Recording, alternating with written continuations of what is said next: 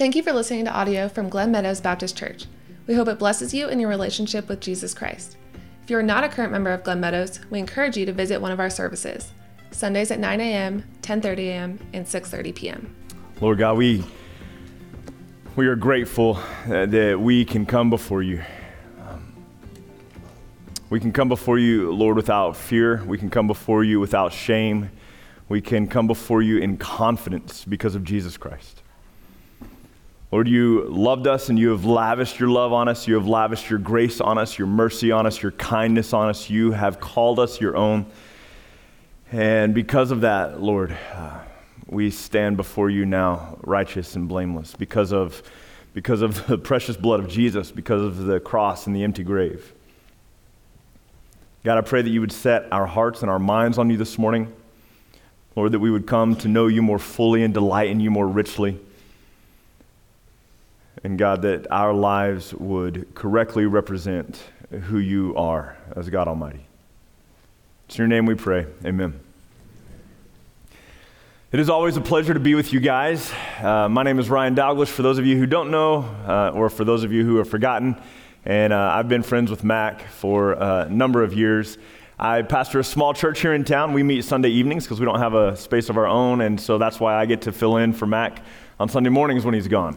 And that has changed. Our church just took over the old Dove Creek Baptist Church building, and it needs a lot of work. And so the Concho Valley Baptist Association took it over, I think, in November, and they've put a lot of work into it. But now we are in it and taking it over and putting a lot more work into it. We are hoping that we will be able to have the building finished and be able to start having services out there in September. But there's a lot that still has to be done. And so my family, we live here in town. We'll actually be selling our house and moving out there to the little parsonage once the bathrooms are fixed and the kitchen works and stuff like that. And so we're really excited to be out there and do ministry out there. It'll be the first time in 9 years that our congregation has had a building. We've always said that we wouldn't go into debt for a building, so to be given a building kind of satisfies that requirement. And we are very excited about it. We're going to be working out there as a rule Tuesday, Wednesday, and Thursday every week. We all have other jobs. We're all bivocational guys. And so Tuesday, Wednesday, and Thursday every week we'll be working out there. If something brings you by Dove Creek and you see our vehicles out front, come on in, take a look at the building, say hello to us. We'd love to have you. Unsweet tea, please, for me, and Dr. Pepper for the other two guys. But anyway, no, you don't have to do that. But it's a busy season. You can pray for us all. Our other pastor, Micah, he is getting ready to start summer camps and travel and preach at summer camps here in about 3 weeks. And I make a living as an artist. I'm a painter. And so right now, we're kind of splitting our time. He's working and preparing for summer camps. 3 days a week, we're working out there. 3 days a week, we're working at our other jobs. And then Sundays, we're preaching. And so right now, it's just that season where we're working 7 days a week, and we're tired, and so pray for us, pray for our strength, and pray that we're trying to, we both have families and kids, and so we're kind of shutting everything down about 5:30 in the evening so we can be home. But it's just busy days right now. We've got a lot going on, so if you think about us at all, pray for us. Just pray for energy and strength and for God to be glorified in the work that we're doing.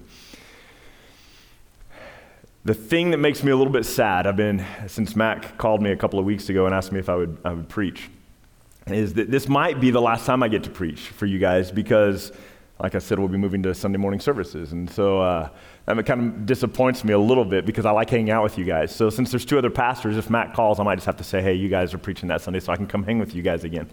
But anyhow, I've been praying a lot, like if this is the last time I get to see you, right, and talk to you, what do I leave you with? What do I share with you that can encourage you and stir you up? And I know that Mac loves the Lord. I know that he is teaching you, but he's asked me to come in and teach this week, and so I bear that weight, and I've been thinking a lot about it. So this is going to feel very discombobulated. I'm going to go ahead and just tell you right now, it will probably be easier for you to not follow along in your Bible and just take some notes if you're a note person or if you want to remember it later. Let me start with this. what we believe directly dictates how we behave. That feels like a fairly commonsensical kind of statement. What we believe directly dictates how we behave, right? And so those of us who have come to put faith in Jesus Christ, it's because somewhere in our journey, we came to the place where we believed that we were sinners. We believed that there was a God in heaven who loved us. We believed that he sent his son Jesus to die for us, to remove our sins, and to make us righteous and redeem us. We believed that he was laid in a borrowed tomb. We believed that the tomb was empty as he was raised from the dead in power, that he ascended into heaven, and that he's coming back one day. We believe those things, right? And we say, when people say, oh, are you religious, or whatever they ask, or what's your religion, we say, man, I'm a Christian. And when we say that, it's because we believe those things that I've just mentioned, right? Sadly, for many Christians, that's where it stops. And I want you to ponder for a moment that if God is infinite, and he is in fact, and we just sang that actually, if God is infinite, then whatever you and I presently know of God pales in comparison to what can be known of God. Does that make sense? I would hope that you and I would always be hungry for more, that we would wake up each morning saying, God, I want more, I want more, I want more, because you will never exhaust him. You will never wear him out. You will never know him all or wrap your mind around it all until you see him face to face one day. 1 Peter chapter 1, beginning in verse 13, says, gird up the loins of your mind, be sober in spirit, set your hope fully on the grace that will be brought to you on the day Christ Jesus is revealed. As obedient children, do not conform to the patterns that were yours in your lust and your former ignorance of God, but as he who called you is holy, you also be holy in all of your conduct, for it is written, be holy, because I, the Lord God, am holy. Gird up your minds, strengthen your minds, get your minds ready, focus on God, think on the return of Christ, and let that be something that drives your conduct, is what Peter is saying. Paul says it differently. Paul says it this way in Romans chapter 12. You're familiar with the verses. In 20 years of traveling and doing itinerant ministry, there was at least one or two youth events every year where the theme was Romans 12, 1 and 2. Therefore, I urge you, brethren, in view of God's mercies, to present your bodies as a living sacrifice, holy and acceptable to God. This is your spiritual act of worship. Do not be conformed any longer to the patterns that were yours in your former ignorance. Sorry, that's 1 Peter again. Do not be conformed any longer to the pattern of this world, but be transformed by what? The renewing of your mind. And then you'll be able to test and approve what God's will is, his good, his pleasing, and his perfect will. Ephesians chapter 4, Paul says it this way, 22 through 24. Paul says, put off the old self, which is growing corrupt according to the deceitful lust of the flesh. Be renewed in your mind and put on the new self, created in the likeness of God, righteous and holy. In Colossians chapter 3, Paul says it this way. He says, set your mind on the things above where Christ is, seated at the right hand of God. Set your mind on the things above, not the things of the earth. Think differently. Let our minds ponder more who God is, more the power of God.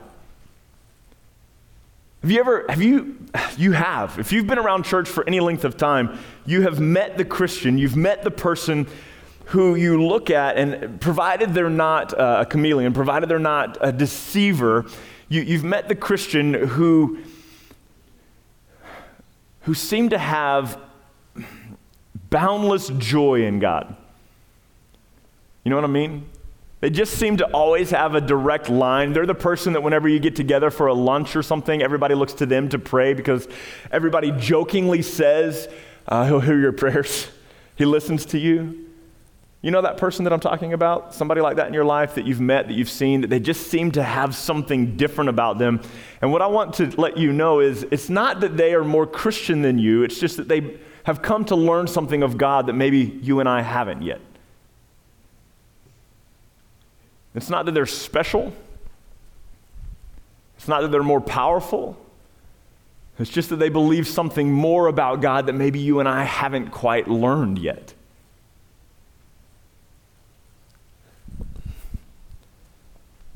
I love just that God does this. One of my texts this morning also is James chapter 1, which was just read for us a moment ago. You remember what it said, beginning in chapter 1, verse 2, right? Consider it pure joy, my brethren, when you face trials of many kinds. For you know that the testing of your faith develops perseverance. Perseverance must finish its work, making you mature and complete so that you lack nothing. If any of you lacks wisdom, he should ask God, who gives generously to all without finding fault. But when he asks, he must believe and not doubt, for he who doubts is like a wave of the sea blown and tossed by the wind. He is a double-minded man, unstable in all he does. He will receive nothing from the Lord. Consider it pure joy, my brethren, when you face trials of many kinds, right? If any of you lacks wisdom, ask God, who gives generously to all without finding fault. But when he asks, he must believe and not doubt. What we believe to be true dictates how we live our lives. Acts chapter 16, right? Consider it all joy, my brethren, when you face trials of many kinds. Acts chapter 16, Paul and Silas in prison. You know the story. If you don't, you're about to. Paul and Silas in prison, having been beaten and chained to the wall. Multiple choice. Are they in prison grumbling? Or are they in prison worshiping the God of creation? They're worshiping. I would argue that it takes way less than being beaten wrongfully and imprisoned for us to grumble. You know what the difference is? Paul and Silas found their joy in God, and we tend to find our joy in our circumstances.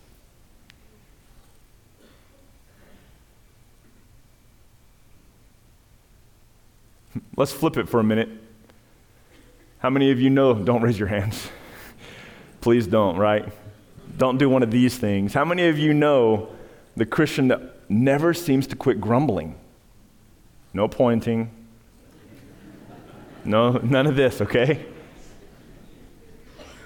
But we've met those people. Perhaps we've been those people.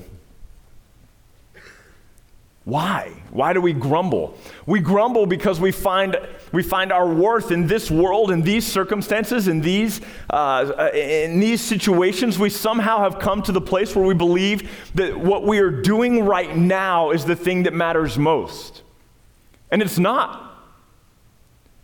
What matters most is there is a holy God who sits on his throne in heaven. What matters most is that there is a God who, while we were yet sinners, Romans 5 says, while we were yet sinners, Christ died for us. There is a God in heaven who loves us and lavishes his mercy on us. There is a God in heaven who says, be righteous, and we could not be, and he made us righteous through his Son. And now because we are righteous, we stand before him in confidence, without blame, without blemish, without spot or wrinkle or any such thing. That's what matters. And whatever my circumstance may be tomorrow, that will not be undone. Whatever thing I have tomorrow or don't have tomorrow, it will not change even a little bit of who I am before God. And if I believe that, and if my confidence is found in that, and if my joy is found in that, then when I wake up tomorrow, regardless of my circumstances, I still have joy. I have a friend who, many years ago, he's passed away now, but he got cancer in his lymph nodes. It ended up finally moving into his brain. And it was in his throat, and it was just ravaging his body. And shortly before he died, he sent emails. He couldn't speak anymore because the cancer had closed off most of his throat. And he sent emails to about 5 of us pastors. To the 3 pastors who were going to be doing his funeral, he said this. He said, hey, just remember at my funeral that God is still God. He goes, don't moan, don't grieve, rejoice. He goes, because I'll be face to face with my Creator. And he said, miss me if you have to, but make my funeral a proclamation of Jesus. I was recently with another gentleman who was about to die. We were talking about his salvation, and I wasn't quite sure if he knew the Lord. He insisted that he did. We were talking about a salvation, and I said, man, based on his proclamation that he was about to meet Jesus, or that he was about to die, and that he knew Jesus, I said, man, you're about to see Jesus face to face.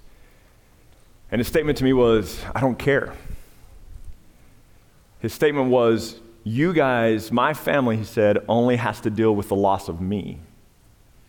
He goes, I lose everything when I die. I said, no, you gain everything. No, he said, I don't. Where was his confidence? In this world, in this place that we have. It wasn't in Christ, was it? Do you remember, maybe you don't, so let me just tell it. I don't want to make you feel embarrassed if you don't remember things, it's okay. There's a story in Matthew 9 of a woman who's had an issue of blood. She's been bleeding for 12 years. And she can't get better. The Bible says that she's been seeing doctors. She's spent all of her money on physicians, and instead of getting better, she's actually gotten worse. And then Jesus is coming through the town. And the woman says in Matthew 9 to herself, it's implied in the Greek language that she keeps saying it to herself, if I just touch his robe, I'll be healed. If I just touch his robe, I'll be healed. If I just touch his robe, I'll be healed. And she presses through the crowd, and she touches him, and power goes out from Jesus and immediately heals her. Jesus stops, and he says, who is it that touched me? And Peter says, what do you mean, Lord? Who is it who touched you? The crowd presses in on you from all sides. And he says, yes, but power went out from me. So here this woman, she comes from the crowd. She realizes she's been caught, right? And she says, it was me. And he says, daughter, go your way. Your faith has healed you. Your faith has saved you, another translation says. She presses through the crowd, saying to herself, if I just touch him, I'll be healed. If I just touch him, I'll be healed. I want you to think about something for a moment. I'm going to be a little nitpicky. But she does not say, if I just touch him, I'll feel better. She says, if I just touch him, I'll be whole. I have a point, I promise. Bear with me for just a moment. I'm going to talk about Facebook, okay? Some of you are like, man, I don't do Facebook. And after this story, you're going to be like, and that's why I don't do Facebook. Okay, reserve that, keep that, put that aside for something else, okay? Be indignant about something other than Facebook. But hold on. I see these posts, and those of you who are on Facebook have either seen them or now you will, and it'll really irritate you, and you're welcome. I see these posts from time to time. I just saw one a few weeks ago, and it said this. Happy 13 years to my spouse. Right? Happy anniversary to my spouse of 13 years. Most of them have been shaky at best. Some of them have been way worse than that. But by God's grace, we've made it this far. Here's to another 13. Does that sound like God's grace? No. Think about it for a minute. We're saying that God's grace is so powerful, it can redeem my soul from hell, but the best it can do is give me a mediocre marriage. That's not God's grace in your marriage. I know secular marriages that look better than that. But we would say, there is another one that I saw where a lady posted a picture. She said date night. It was her and her husband. She said date night. She goes, this morning I was ready to throw him out of the house. But here we are having date night, trying to make it work again for the 100th time in 12 years. By God's good grace, maybe we can make it another 12. And I'm thinking, man, that is not God's grace. Think about it for a moment. Think about John chapter 3, where Peter and John are walking up to the beautiful gate, and there's a man who's been crippled from birth, about 40 years old. And he's begging for money because the only thing a cripple could do 2,000 years ago was be a beggar, and he's sitting there begging for money. And Peter fixes his eyes on him intently, and the man expects to receive some money. And Peter says, silver and gold I have not, but what I have I give you in the name of Jesus Christ, rise up and walk. And he takes hold of the man, and the man leaps to his feet, and his ankles are made strong, and the man begins to leap and to proclaim Jesus, and the crowd gathers around. And Peter stops him, and he says, don't be amazed as though we have done something to this man. It was by faith in Jesus Christ, whom God raised from the dead, that this man is able to walk. Think about that for a moment. Does anybody in here, don't raise your hands, but does anybody in here say, oh, that didn't really happen? No. We believe it happened. We know it happened, right? We trust it. Not a single one of us in here doubts John chapter 11, where Jesus has the stone rolled away from Lazarus' tomb and speaks into the darkness and says, Lazarus, come out. And a man 4 days dead rises from the dead and walks out. Not one of us doubts that. And yet I can't tell you how many Christian couples I know who say, yeah, but our marriage is just miserable. It's just who we are. It's just how it is. Why? That doesn't tell me that you're not a Christian. It tells me you're missing something vitally true about the beauty of God's grace. I remember being 20 years old and approaching a mentor of mine. He was in his 40s, probably close to my age now. And at 20 years old, I was very addicted to pornography, and I approached him and I said, man, I'm tired of this. I want to be done with this. And I'll never forget what my mentor said. He looked me in the face and he goes, oh, you'll never be done with it. He goes, you're a man. He goes, you'll never be able to overcome it. It's just our battle we have to bear. And I remember thinking right then, that can't be true. God has to be bigger than my sin. He has to be, doesn't he? And yet, what do? We justify our sin and we say stuff like, well, I'm only human. Or we love the personality test more than the power of the Holy Spirit. Well, the personality test says I'm this way, so this is who I am. And we put more stock in that than we do the Holy Spirit that's alive inside of you. Ephesians 1:13 says that we who have put faith in Jesus have been sealed with the Holy Spirit. Romans chapter 8 verse 9 says that if you are in Christ, you have the Spirit of God alive inside you. 1 Corinthians chapter 2 verse 10 says that the Holy Spirit knows and understands the deep things of God. John 16:13 says that the Holy Spirit's job is to guide us into all truth. We, according to, Galatians chapter 5 says that we who have life by the Spirit should now walk by the Spirit. We have been given the Spirit to guide us into the life of God, to empower us with the truth of God, to reveal to us the nature of God, and to unfold God's magnificent grace in us. And we walk around saying, yeah, but I'm only human. But we're not only human. The God who spoke and the world existed now dwells in us with power. And we walk around and say, thank you for saving my life so that I can be in heaven, while the rest of my life falls apart. There's a disconnect. Your marriage can be beautiful. Your life can be whole. Please don't hear me preaching health and wealth. You will still get sick.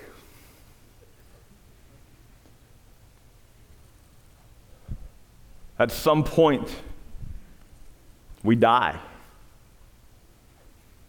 Sometimes we'll have plenty and sometimes we'll have nothing.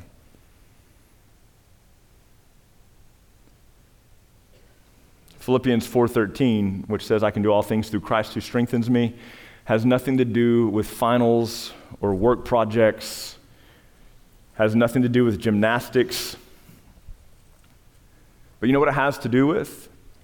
Philippians 4, if you read 10 through 12, Paul says, I've learned to be content in all circumstances. He's been poor, he's been rich, he's been hungry, he's been well fed, he's been naked, he's been clothed.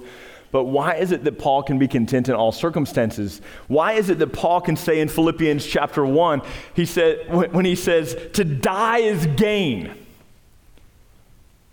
To die is gain. How is it that Paul can say in Philippians chapter 1 verse 20 that it is his eager expectation and hope that Christ will be glorified in his body, whether by life or by death? How is it that Paul can do that? How is it that Paul can say at the end of Acts, when he's on his way to Jerusalem and the prophet takes his belt and ties his wrist up and says, the man who owns this belt will be bound in this way, and if you go to Jerusalem, you'll die. And Paul says, I am ready to face death for the sake of Jesus. How? How can he do that? Because he believes deeply the truth of God. He's not just believing God for redemption from hell and rescue from sin. He's believing God for everything. I'm not saying your heart won't be broken. I'm not saying you won't lose the loved one in your life. I'm not saying, but listen to me.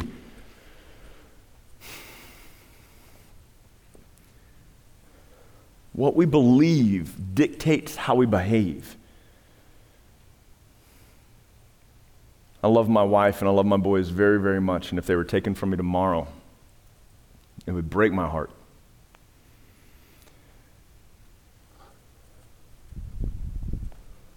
But what I believe about God and what I believe about who I am in God wouldn't shift at all.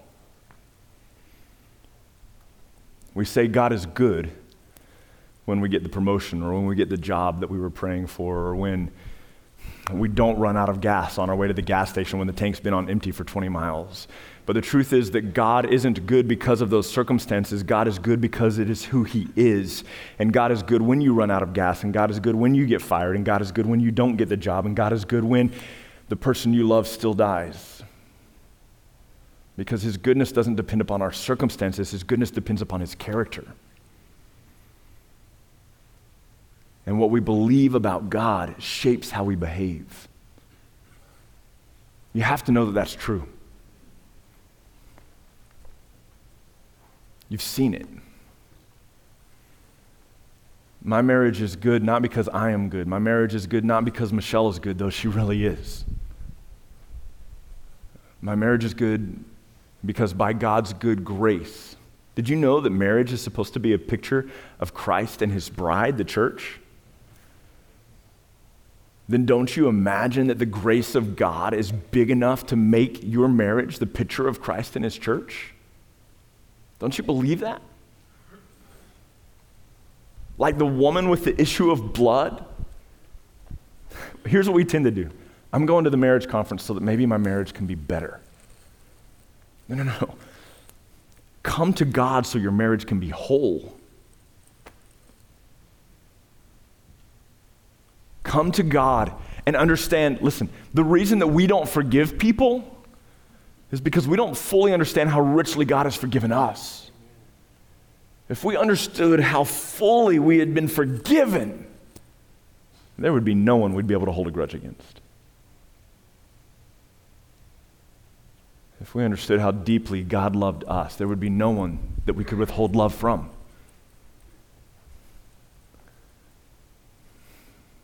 Some of you as believers in here are so ashamed and so embarrassed and so small. And you feel this weight of, I'm just not good enough.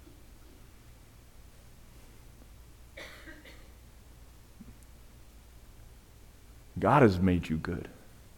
God has made you righteous. God has made you holy. It hasn't ever depended upon you. It has always depended upon the work of God. He loves you. He adores you. If you're in Christ, he's fully pleased with you. He calls you righteous. He calls you holy. He calls you beloved. He calls you chosen one. He calls you saint.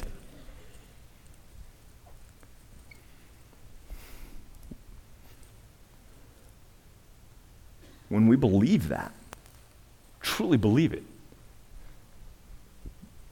we wake up feeling uncondemned, maybe for the first time in our lives.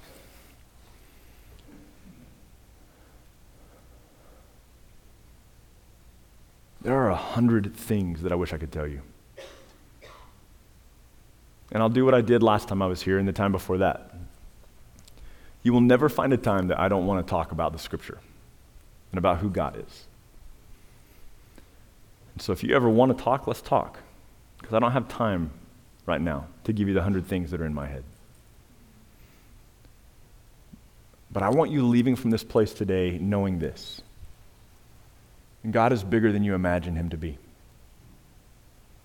And even if you imagine him to be really, really big, he's bigger still.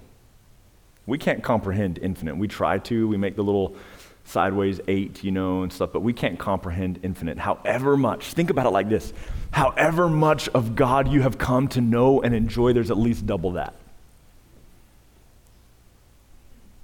Whatever manifestations of grace you've seen in your life, there's at least double that. Whatever power of God you have realized in your life that has enabled you to overcome sin, there's at least double that. Whatever joy you have come to know in God, Whatever peace you have experienced, there's at least double that. Know him more. My prayer for you is Paul's prayer for the church in Ephesus, Ephesians 1:17 and 18. My prayer for you is that the eyes of your heart would be opened, that you would come to know what is the love of God. That you would come to know and to delight in the treasure of God and his power and his beauty. That never again would you have to say, I'm only human, to excuse some behavior of yours that seems to come up again and again, but you would say, by God's good grace, I am not only human, I am sealed by the Holy Spirit, washed by the blood of Jesus, called child of the living God who sits upon the throne. There's more. There's more. And it's better than you think, even if you already think it's really amazing. There's more to be had. And until we draw our last breath, may that be what we're after.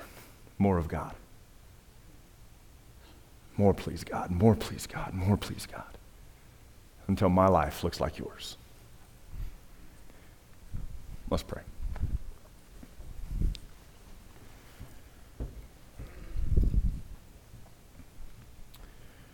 We're going to have just a time here where you can respond. There will be a couple of men from your church here on either side. I'll be here if you want to talk to me. But guys, whatever sin we've justified, whatever heartache in our marriages we've allowed, whatever relationships we've left undone, let us recognize this morning that God is bigger than that. Let us this morning say, God, we want more. Let us this morning fix our eyes on the return of Christ. Let us this morning set our mind on the things that are above in heaven. Let us this morning renew our minds. Let us this morning say, God, make my mind set on you. Let us this morning put all of our hope in God. Let us this morning not be the unstable, double-minded person who asks God for more wisdom, but let us believe without doubting and see the blessing of God as he lavishes wisdom into our lives. Holy Father, this morning, I still want more. I want to know you. Not just for salvation, not just for my marriage, but for every aspect. God, there must be 100 things in my life that I still don't have confidence in you yet for, that I need to put all of my hope in and all of my joy in you. There must be 100 things yet in my life that don't look like Jesus. God, I want more. I want more. And until I draw my last breath, I will always want more of you. And then I will open my eyes in life again, finally having you. Lord, more. More for my boys, more for my marriage, more for my ministry, more for my work, more for my relationships, more of your grace, more of your mercy, more of your kindness, God, more. Thank you again for listening to audio from Pastor Mac Roller at Glen Meadows Baptist Church. For previous sermons and more information, please check out our website at gmbc.org.